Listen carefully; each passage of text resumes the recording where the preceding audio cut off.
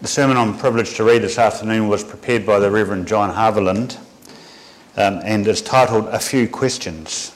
And the text is Job 38, 1-3 and Job chapter 40, 1-14.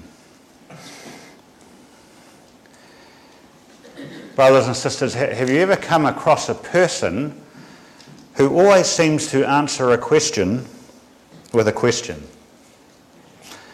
Sometimes we can find that frustrating. All you wanted was a direct answer, a simple and straightforward response. But instead you get something else. You get a response that you have to stop and think about.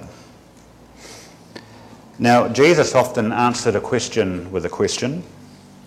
For example, the Pharisees asked, "Is it lawful for a man to divorce his wife?" In reply, Jesus asked them, what did Moses command you? A rich young ruler asked, "What must I do to inherit eternal life?" Jesus asked him, "Why do you call me good?" And later the Pharisees asked, "By whose authority do you do these things?" And Jesus asked them, "Tell me, was John's baptism from God or from men?" Now Job also had a lot of questions that arose out of his suffering. Questions he asked of God like, "Show me my sin. Why do you hide your face? Why are you still pursuing me?" And we might think that after all that Job had been through, that God might have come to him and said something comforting and reassuring like, "Job, I commend you for persevering through all these trials." Or maybe God could have given Job a compliment. He could have said, "Job, I'm proud of you." Or maybe God could have even have given him a brief explanation of what was going on in the background. A bit of insight into the cause and reasons for all that had happened to Job. But God doesn't say anything like this. Instead, God responds to Job's questions with his own questions. And Job had plenty of questions, but now we find that God too has a few of his own. He questions Job about the created world. Where were you when I laid the earth's foundations? Who marked off its dimensions? On what were its footings set? Or who laid its cornerstone? While the morning stars sang together and all the angels shouted for joy. And then after questioning Job about the created world and his control over it, God goes on to question Job about his understanding of the animal kingdom. Do you know when the mountain goats give birth? Who let the wild donkey go free? Will the wild ox consent to serve you? Do you give the horse his strength? And does the hawk take flight by your wisdom? God's questions are not designed to humiliate Job. They are not asked so as to crush him with the contrast between Job's minuteness and God's majesty.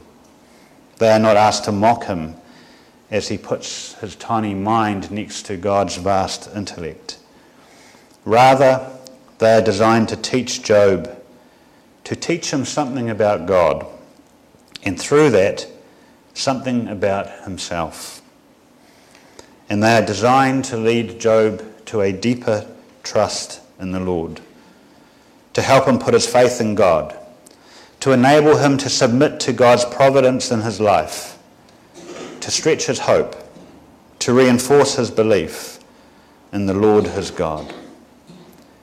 And through these questions, Job learns to trust in God even more than he did before.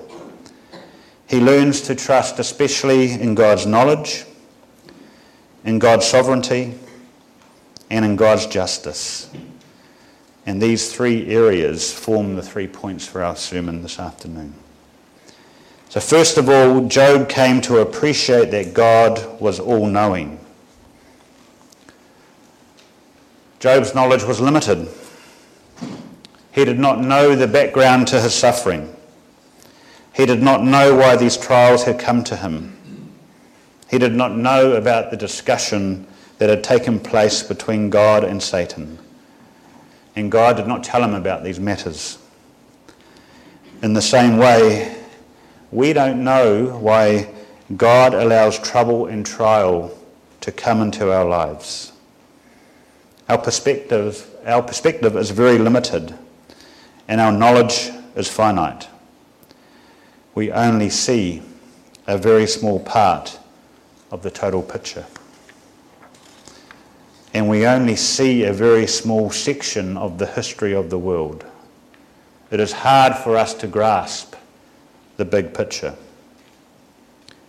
And for God to explain the whole scheme of his plans to us would be like you staring through a microscope at a tiny creature on a slide and trying to describe the world to that creature.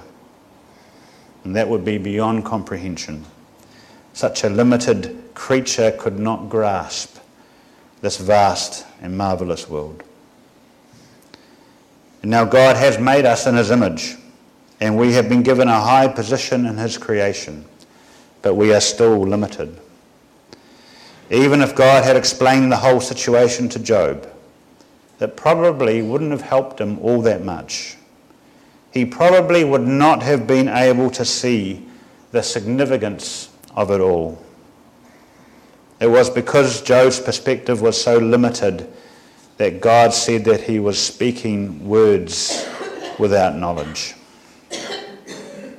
There had been too much talk between Job and his friends, with too little understanding.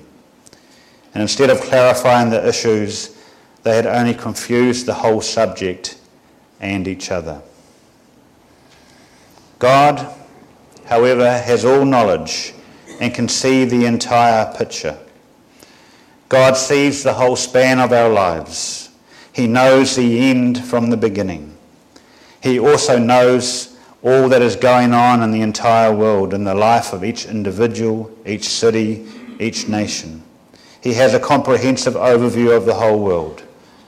And even more than that, God sees the entire sweep of all of history. And we can only see one frame at a time. But God sees the whole movie from one end to the other in a flash. And God the Father sees how it all fits together. And God has revealed some of this to us. And we know much more than Job did.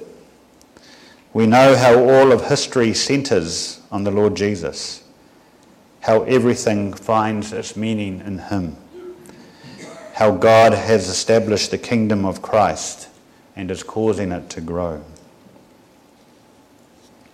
We don't know why things happen as they do, but we must believe that God knows what he is doing.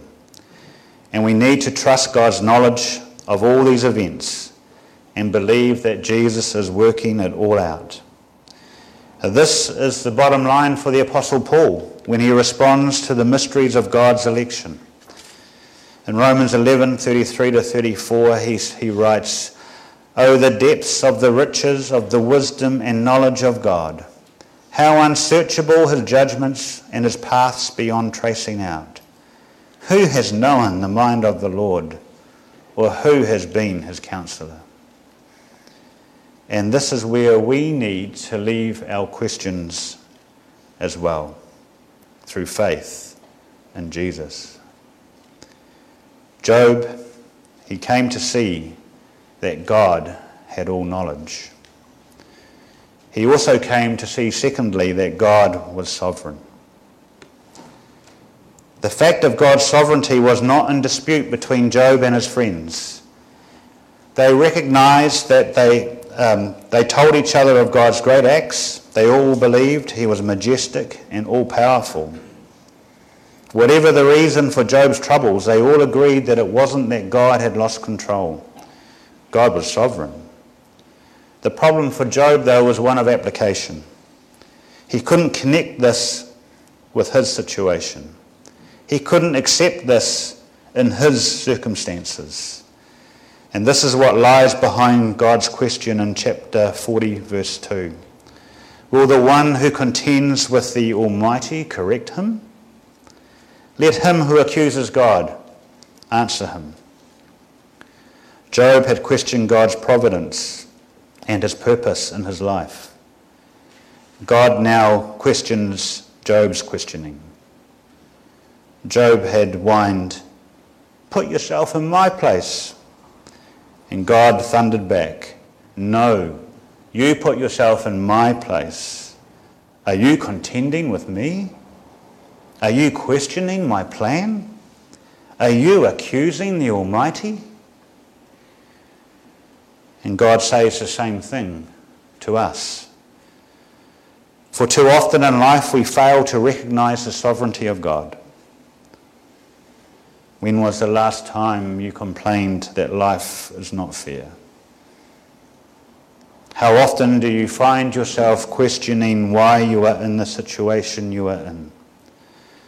Or grumbling that others seem so much better off than you? Maybe not out loud, but let's be honest. We think it, don't we? How often do we let our minds be consumed by it? And God's response to us is the same as his response to Job. God thundered back, "No, you put yourself in my place. Are you contending with me? Are you questioning my plan? Are you accusing the Almighty?" We must accept God's providence in our lives. We must accept that God is in control of our particular circumstances and situation. Our life is in his hands. He controls all that goes on, and he knows what he is doing. We need to believe this and live with faith in a sovereign God. Living by faith means trusting in God even though we don't know the full story. God doesn't give us all the facts. God didn't tell Job everything even after he had restored all his health and wealth. Even then, he had to continue to live by faith. And that is true for us as well. God does not owe us an explanation as to why things are the way they are. We need to accept that and trust in him. Faith in God's sovereignty also means that we believe that God will work out everything in the end. God has a plan and a purpose, and all that happens in our lives is a part of that plan.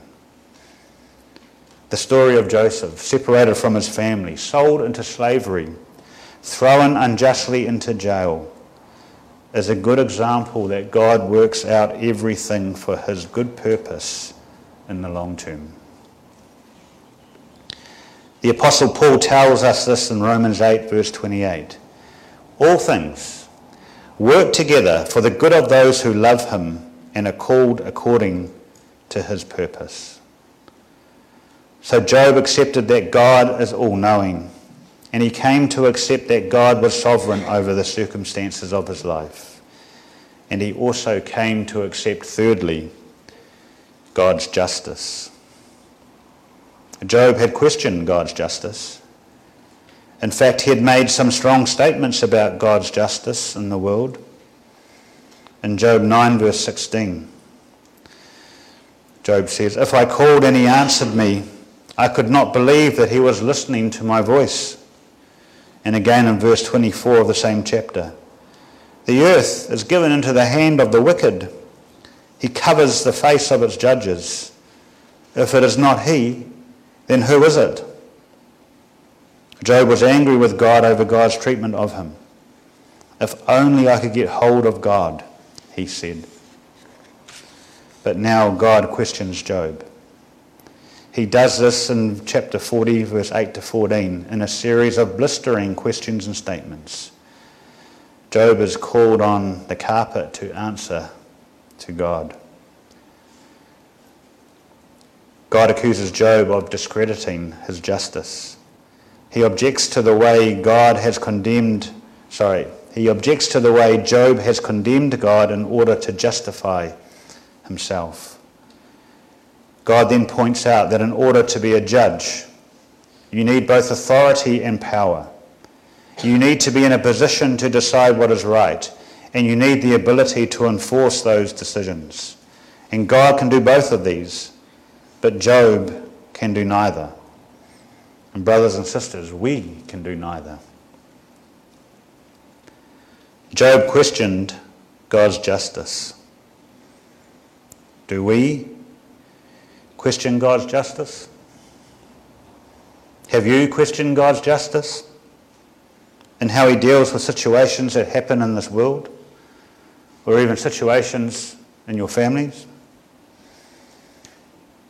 And just as Job needed to accept that God was just, so we too need to believe this as an article of faith, as this is what the Scripture teaches us about God.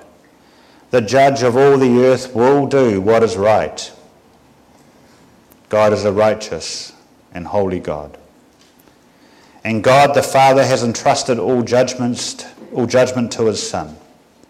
And one day the Lord Jesus will come a second time, and he will balance the scales of justice.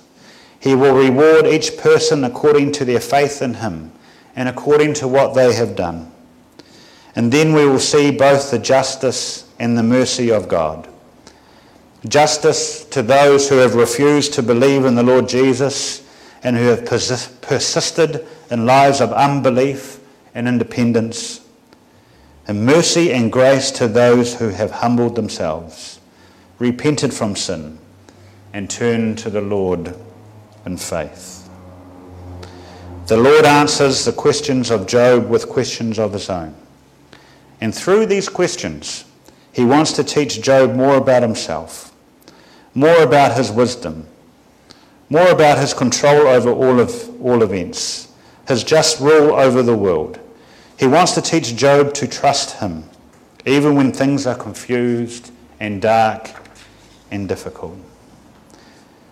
And God wants to teach you and me the same lessons. He wants us to put our faith in a God who is all-knowing, all-powerful, all-just. He wants us to submit to his providence in our life, to yield ourselves to his will, to live with patience and faith, and trust in a God who has all things in his hands and who will work out all things according to his good purpose. Amen.